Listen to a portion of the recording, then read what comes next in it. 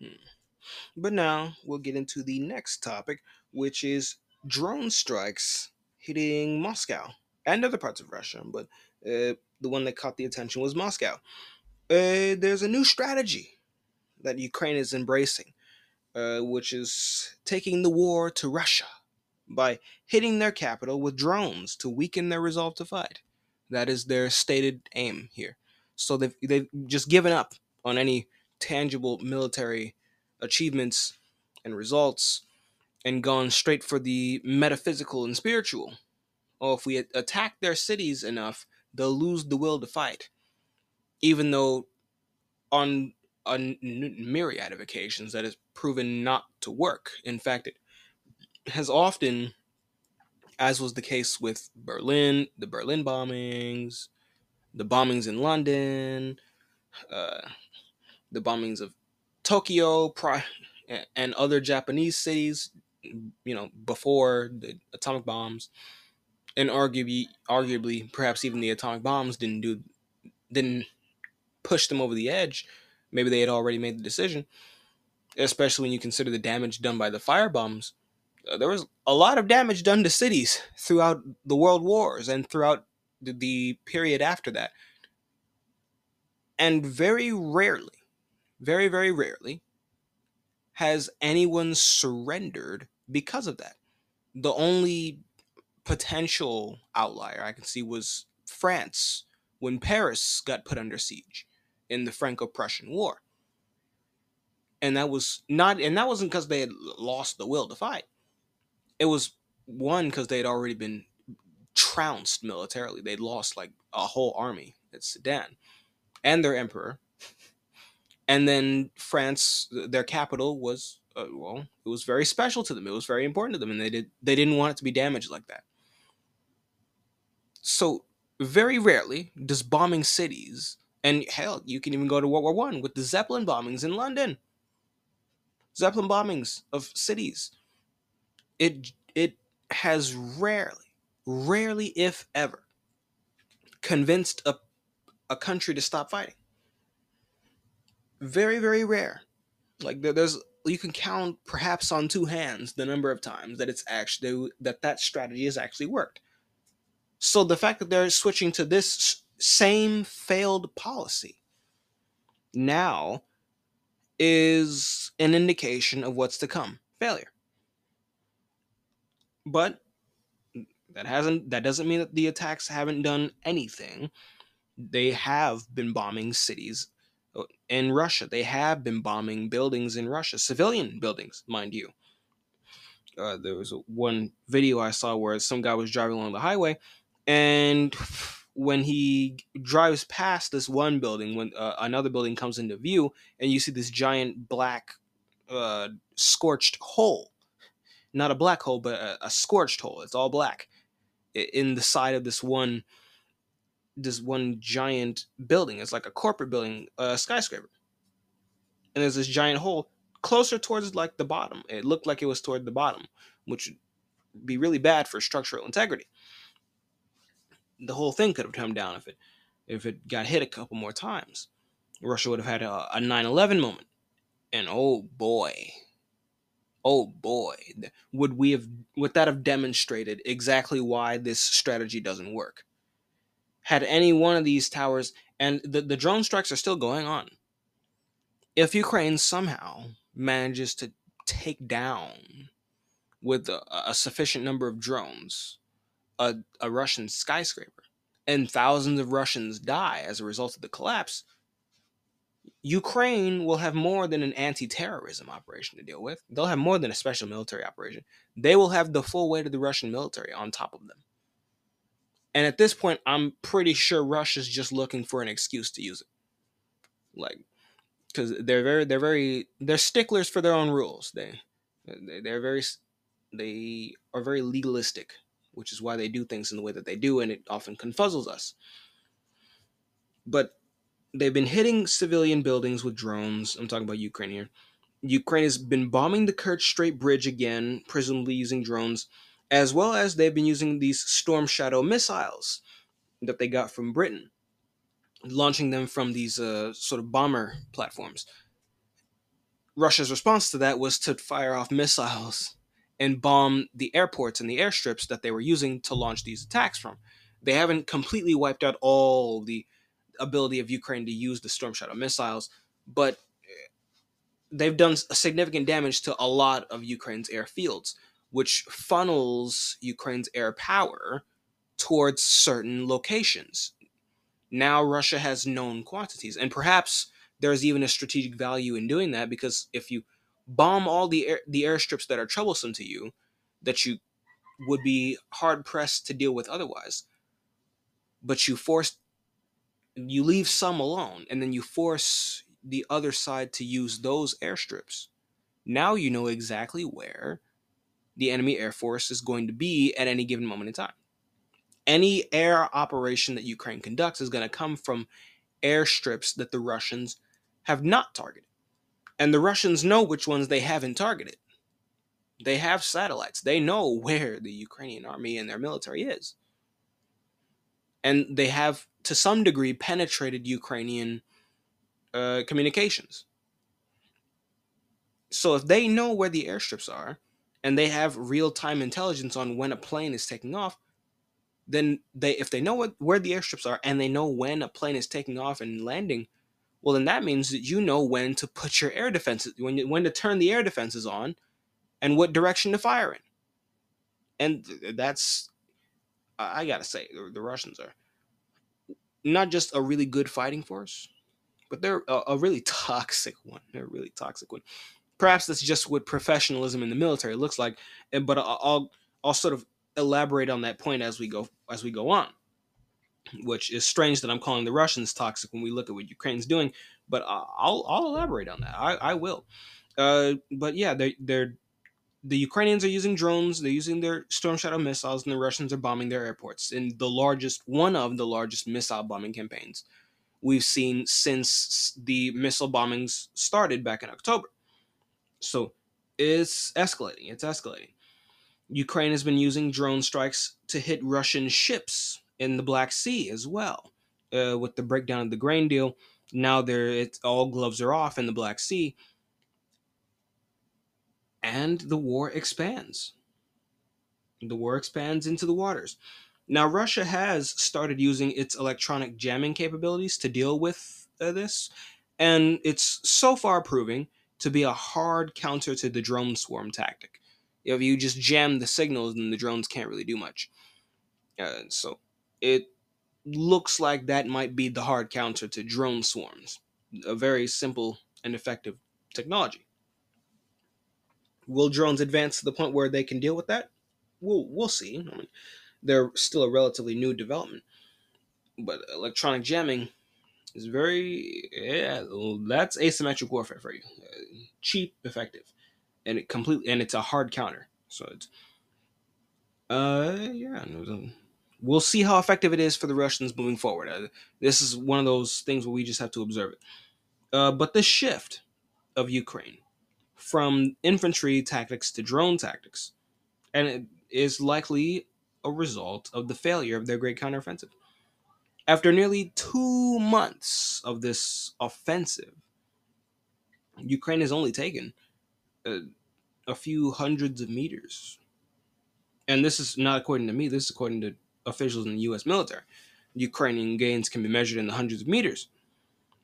Uh, and when you look at the broader front line, you see that the Ukrainians have made this small dent, this really, really small dent in the Zaporizhia region where they've pushed the Russians back a little bit, but they still haven't reached the Russian main defensive lines.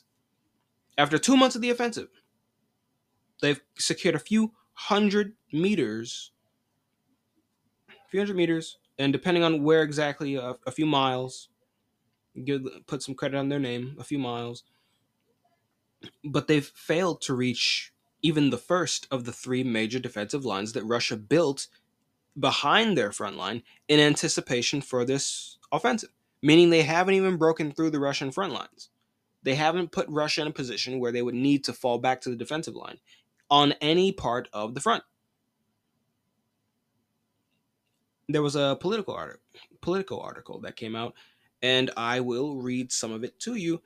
as it's very revealing because it's other people coming to these conclusions that I've been talking about and a number of other people have been talking about, but it's other people with some rank and some luster behind their name. The article goes like this, quote, "The latest attack, which saw Ukraine throw in thousands of Western-trained reinforcements to drive south from the town of Oraikiv, has not yet yielded significant results." U.S. Defense Department officials told NatSec Daily this week, with one noting that the gains are being measured in the hundreds of meters. End quote. So the U.S. Defense Department is talking about how meager Ukraine's gains are. But remember, Ukraine has already lost strategically and militarily. According to Mark Milley and according to Lloyd Austin and according to Blinken, Ukraine's already lost. Russia, Russia's already lost. So I've just predicted the future of what they'll be saying, basically, because they'll eventually say it, after the fact. They don't like telling the truth until they don't have any other option. But yeah, we're supposedly Russia has lost militarily, strategically, and in every aspect, Russia has already lost. Russia's already been defeated, according to Blinken, Lloyd Austin, and Mark Milley. And yet, the Defense Department is saying that Ukraine's counteroffensive gains are measured in the hundreds of meters. That's not a lot of land. The article continues, quote, "Ukraine now has 150,000 troops committed to the operation across 3 axes of attack, including multiple Western-trained brigades," said one of the DoD, that's the Department of Defense, said one of the DoD officials who, like others interviewed for this newspaper, was granted anonymity to discuss operational details. But Kiev is still keeping a number of forces in reserve as soldiers continue probing heavily mined Russian defenses for weak spots, end quote. So they committed 150,000 troops to this. 3 axes of attack across a relatively small area when you look at the part of the front line where they're attacking. And their gains are meager, especially when you look at the losses. I mean, the tanks, the armored vehicles, for gains measured in the hundreds of meters. What kind of an offensive is that? But it doesn't end there. Quote, they are making mostly small incremental gains, end quote, on all 3 of these axes. And I'm sort of filling in the blanks here. On all 3 of these axes, the official said, quote, "They are still facing stiff Russian resistance." And now the article refers to that resistance as second and third layers of Russian defense, but this is second and third layers on the front line, not the layers of defense that Russia has behind the line. So it's the Russians do the defense in depth thing on their front line so that it's hard to even get through the front line. And then behind the front lines, the Russians have their defensive lines with the tank traps and the dragon's teeth and the trenches and the fixed artillery positions, the pre-sighted artillery and the overlapping machine gun and the pillboxes. Really toxic, really toxic defensive structures that the Ukrainians haven't even had the privilege of getting to see. The article then gave a statement which was made by Pentagon spokesperson Brigadier General Patrick Ryder, who says this, quote, "It has and will continue to be a tough fight for them," end quote. And that's what he said. Another comment was made by an anonymous advisor to the Ukrainian government, who said, quote, "Even when Ukrainian forces manage to clear a minefield and advance, Russia will use artillery and helicopters to drop more mines behind them, trying to trap units between minefields." End quote. So that's what I'm talking about when I say the Russians are toxic. Like, like that. That's honestly, if I'm being completely honest with myself, that's something I would do in a video game. Like, all right, you have how can I be as much of an asshole to you as I can? Like, oh, you're facing a minefield. Oh wow, you cleared my minefield. Let me drop more mines behind you so that you can't reinforce without first clearing the same area that you just cleared of minefields. Yeah, you have to clear that again if you want to reinforce the troops you just sent forward. Oh, the troops you just sent forward want to retreat. Oh, too bad. Watch out for that mine. Ooh, you didn't see that mine. You weren't like like like that's toxic. That is so toxic. Like you imagine being on the Ukrainian side. You went through all this effort to clear out the mines, and they're really struggling with that. Like they're losing minesweepers at an alarming rate. An alarming rate being they don't have that many, so if you lose one or two, that's a lot. But you're losing the minesweepers, and then you the enemy can constantly just spam minefields. You go through all this work, all this effort, this incredibly tedious job of clearing flat open land where you can be shot at any moment. You go through all this effort to clear these mines so that troops can advance. The troops move in advance, and then the same area is mined again the next day or the next week. Like, come the fuck on. Come the fuck. Whoa, that's toxic. That is just so unbelievably toxic. And now say I'm wrong. Say I'm wrong. That's that's bullying, is what it is. I'm laughing, but if you're the guy who's on the front line, it ain't all that funny. Well, if you're the Russian, it's funny because because you know what's happening. That's and they have no counter that. You can't counter that. That is uncounterable unless you can shoot down every Russian helicopter, and even then, the Russians can just deploy mines by artillery, primarily through rocket artillery. They fire a missile, and then the missile, when it explodes, all these mines drop down onto the ground. So unless you can stop literally every missile that the Russians fire, every rocket that the Russians fire, you can't stop this. And it's toxic. You can't move an armored vehicle through that because the underbelly of the vehicle is usually the weakest part. And that's where the mine is. You can't walk across that. You will die. You'll lose a leg. You have to sit there and clear the field.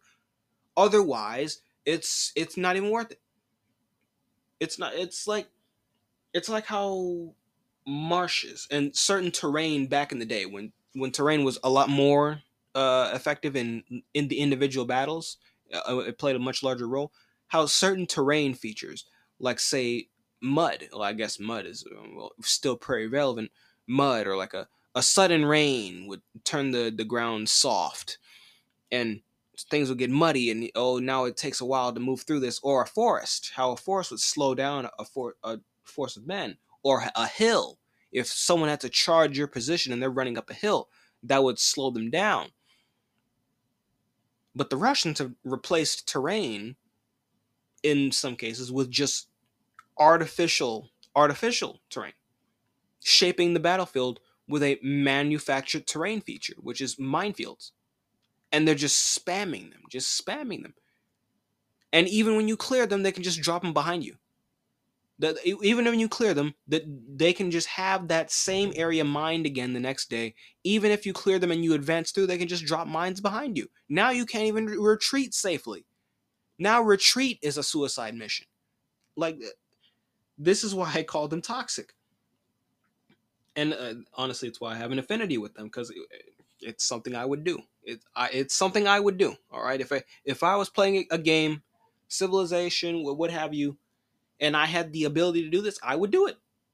I would do it without a second thought. And I would have layer upon layer upon layer of minefield. And I know I'd do it because I have in some other game, but I can't remember the name of that game for my life, to save my life. I already know I would do it. And I know that I'm toxic when I play these games. It's, it's such a bad situation for the Ukrainians to be in. It's just such a really bad situation for them to be in. And it's a shame that we forced them to be in this. Because again, this did not need to happen. We could have made peace on multiple occasions, but on every turn we said no. And now they have to deal with that. And I know I've harped on the mines thing, but this offensive, they've lost all these tanks, all these men for these meager gains. And it's not me saying that they're meager, it's multiple officials, source after source after source in the US military, high ranking people saying, yeah, it's not going very well. Oh, yeah, they have a tough fight ahead of them. Oh, the gains are being measured in the hundreds of meters? What? And then you look at what the Ukrainians have gotten in exchange. Well, actually, you don't look what they've gotten in exchange. You look at what they've given in exchange. In exchange for these gains, these meager ass gains, which are still being contested by the Russians as we speak. Ukraine has lost hundreds of armored vehicles, somewhere around 6 to 700. I've lost count. I can guarantee you they've lost 500 of them. I can guarantee you that much. They've lost upwards of 100 tanks. They might be approaching 200 tanks lost, and these are modern tanks. These are the Leopard 2s. You know, Leopard. Well, not all of them are Leopard 2. They didn't have that many, but Leopard 2s, Abrams, like at least 50 of these are modern tanks supplied by the West. Because I know that many Leopards and Abrams and a number of other Western modern tanks were supplied and were destroyed. I know that at least that many were destroyed. 50. The Ukrainians have lost well over 100 tanks, and it might be somewhere close to 200. I'm sure we'll get numbers for that in time. But considering that they don't produce tanks, and we don't produce tanks fast enough to just shrug off the losses like that, that's huge. And remember, we just talked about with those minefields, you're not advancing. You're not advancing without armor, especially if the terrain is flat. But what do you do? What do you do against that? What do you do? It's so. I'm trying putting myself in the shoes of the Ukrainians. That's such a frustrating position to be in, because you know that there's just no counter to that. There is literally nothing you can do about that. It doesn't, and you know what? And when you do find somewhere that isn't completely mined out, and you go for the attack, you're out in the open and you have no air cover. So the Russians can just pick you off. You can see the Russian drones in the sky, and oh brother, here comes the artillery. Oh boy, here comes the Russian missile spam. And boom, there goes your tank. Boom, there goes your armored vehicle. Boom, there goes all of your armored cover. Now you have to advance across that open field with nothing to cover you. And you're gonna get shot. You're gonna get mown down with artillery and machine gun fire and snipers. You already know this. It's a suicide mission, and there's nothing you can do to change that fact. That is such a frustrating and aggravating position to be in. I do not envy the Ukrainian leadership. They've lost all this armor, all these tanks, all these armored vehicles, and the casualty figures. The casualty figures are just they're being updated across the board, and it's all upwards. Not as if they could go down, but it's just shooting up. Russia Today said, oh, excuse me, Russia Today said, quote, attacking through Russian minefields without air support, Ukraine's Western supplied tanks and armored vehicles have been picked off by Russian aviation and artillery. And Moscow estimates that the offensive has cost Kiev at least 30,000 men. End quote. 30,000 men. Colonel Douglas Macgregor, in two of his recent interviews that I've seen, one of which being on The Dive with Jackson Hinkle, he stated Ukraine's dead now number at 104, not 140. Well, in his interview with Jackson Hinkle, he said that he got satellite images sent to him by an informant of his, and the images were 140,000 graves, freshly dug graves, ready for Ukrainian bodies. And he estimates now that the number of Ukrainian dead now numbers at 400,000. And Scott Ritter has put up essentially the same number in his recent interviews. I recommend watching the one with Denny Haifong on the Left Lens. And if true, if their numbers are true, it would imply that Ukraine's total casualties, because their deaths are usually make up half their casualties. If their numbers hold true, the 400,000, God, 400,000. If that number is true, that would mean Ukraine's total casualties are now reaching or approaching 800,000 losses.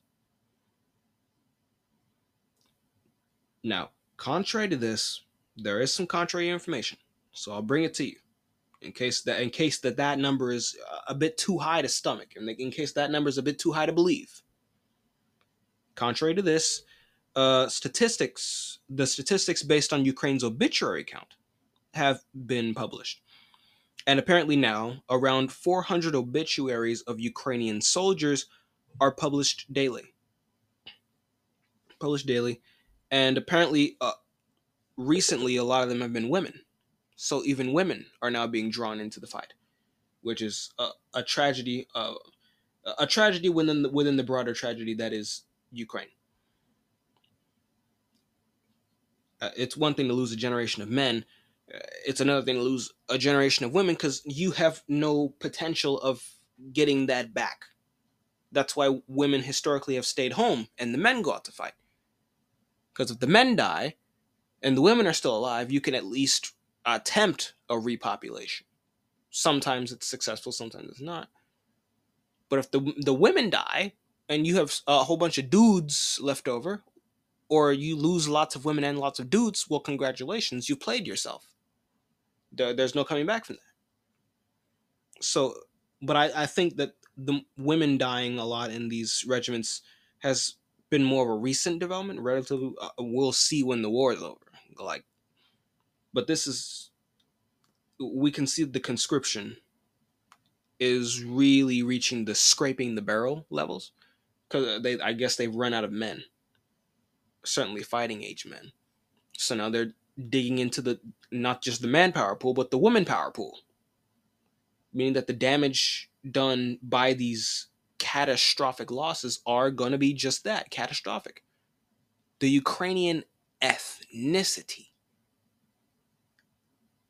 is being taken to the woodshed. They're being axed, and for no reason.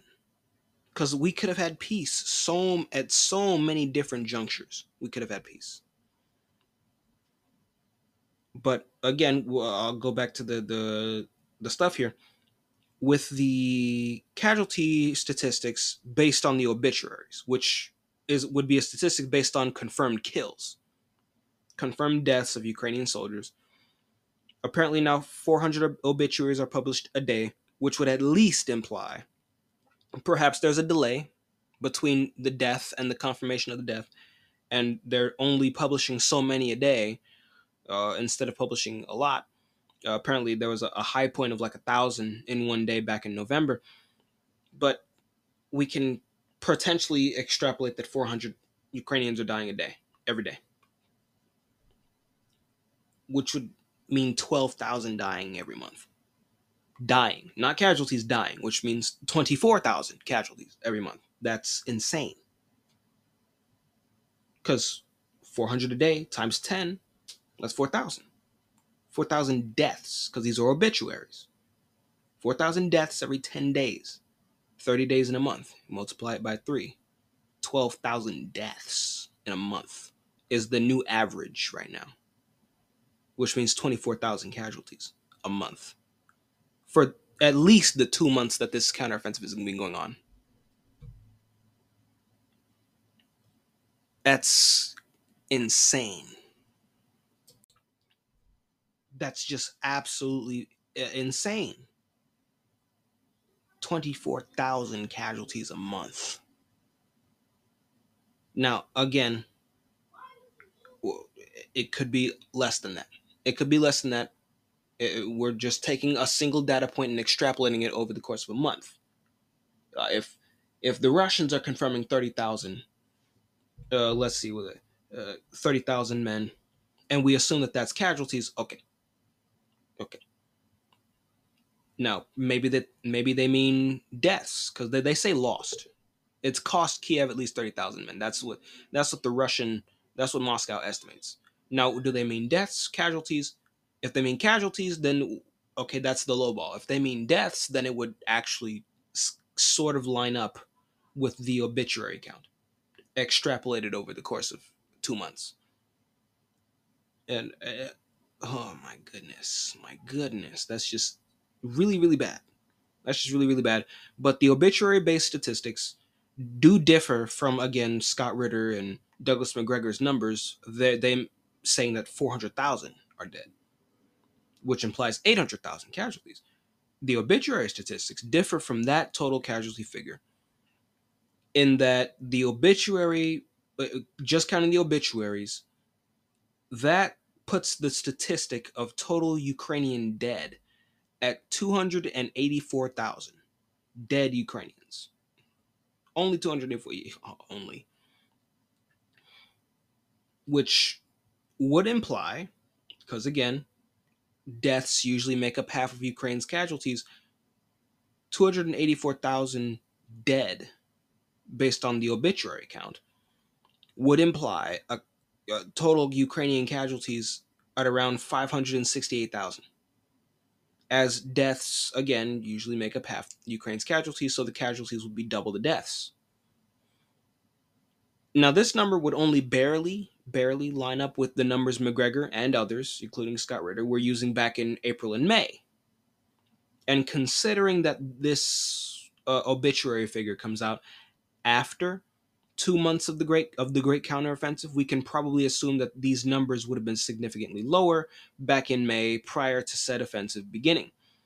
So we'll just say, even if we say 250,000 dead, that still means 500,000 casualties. Like, it's getting to a point where even the low ball statistic is catastrophic. It's just these catastrophic losses. And I suppose I'll take this the obituary count here as the new official podcast estimate, because these are the published obituaries. Well, it's not for me to argue against that. So we're gonna go on and revise our numbers upwards by nearly 100,000, bro. The official estimate up until this point has been that, well, they've had 200,000 dead for the past like 3 months. That's been the official estimate here, when others were saying 350,000. 300,000, 350,000. We were saying, you know what, maybe it's just 200,000 dead and just 200,000 wounded for a total of just 400,000 casualties. Now the obituaries come out, and my numbers have no choice but to get revised upwards by 84,000. 284,000 dead Ukrainians, 568,000 casualties. That's the low ball now. That's the low ball now. Nearly 600,000 casualties is the low ball now. And the high ball is 800K. We're getting to a point where it doesn't matter if you high or low ball the numbers, it's still terrible. It's still mind boggling. Understand, the United States didn't take that many casualties in all of World War II. 6 years of fighting. We did not take that many. We didn't even take half a million. We didn't even reach the half a million point. We were like 400 and something thousand over the 4 years. Well, really three, because we got bombed in December of 41. So really it was 42 onwards to the end of 45. So 42, 43, 44, about 4 years. 4 years of fighting. is what it took for the United States to get to somewhere above 400,000 casualties. Well, no, 400,000 dead. 400,000 dead. Because we had 300,000 casualties in World War One, but that was 100,000 dead. That took 4 years of fighting. That took 4 years of fighting. Ukraine has lost half of that in 1.5 years of fighting. And the numbers are they're escalating. It's moving faster now. Because they didn't get to the 100,000 dead number until late November of 2022. And we know that because Ursula von der Leyen gave us that number. When she was trying to get support for Ukraine, 100,000 Ukrainians were dead, she said, back in November of last year. November is coming up, and the number is about to be triple that already. Just counting the obituaries. Is it going to be 3.5 times that much when we actually get to late November, early December? That is crazy. It's just really, really bad. And the counteroffensive is still going on. It's objectively failed. It has failed to reach any meaningful objective. It hasn't even reached the first major line of Russian defenses. And yet the bodies are just piling up. And no one wants to make peace except for Russia.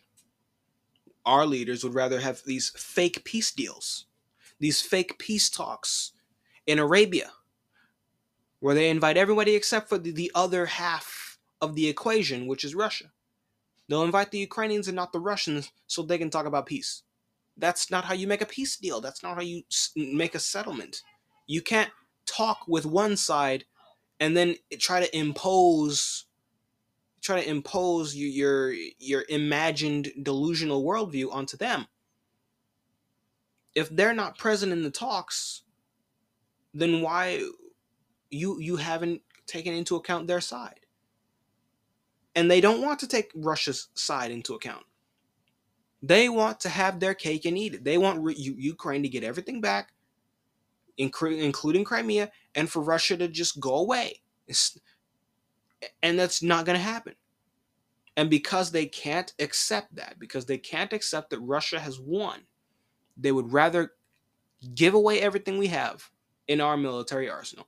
They'd rather continue spilling hundreds of billions of dollars and laundering tens of billions of dollars through Ukraine. They would rather sacrifice 500,000 Ukrainian lives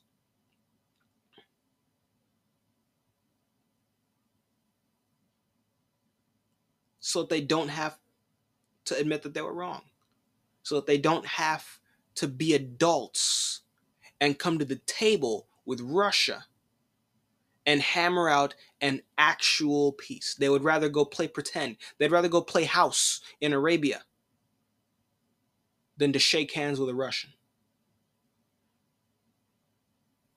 That's out.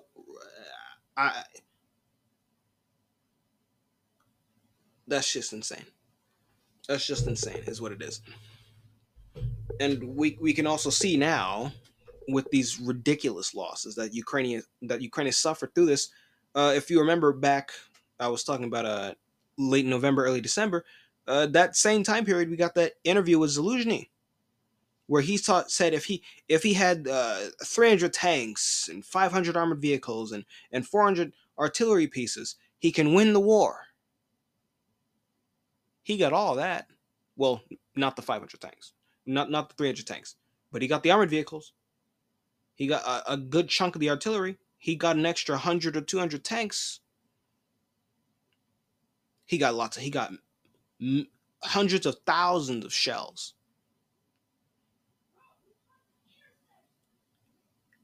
And it all amounted to nothing. So what does that tell us? Does it say if he had it back then, could he have won the war? Or does it tell us that he had no ability to win the war at all? I guess that'll be one of the unanswered questions in history about this war.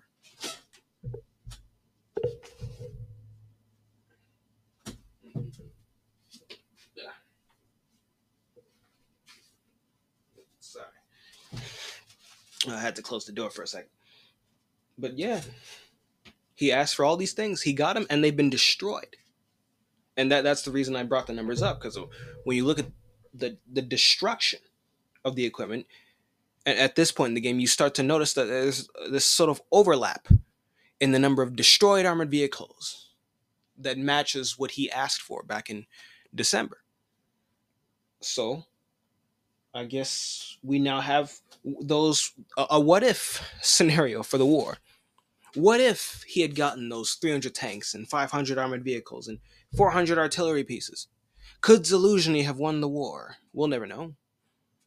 I'm of the opinion that he probably couldn't, because at the time he asked for it, there was too much mud for them to do anything. And when they finally came around for this offensive, when the ground was hard enough for them to do it, the Russians were missile and mine spamming, and the Ukrainians had no answer to that. So even if he had had these armored vehicles, I'm not entirely certain if it would have meant much, because how do you get past the mines?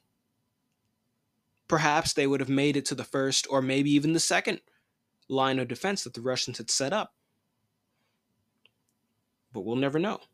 What we do know is that we can see exactly what Ukraine's prospects of winning are, which, barring Russia choosing a white peace, after all this equipment lost, after all these lives laid to rest, barring Russia choosing a white peace, Ukraine's prospects of winning are non-existent.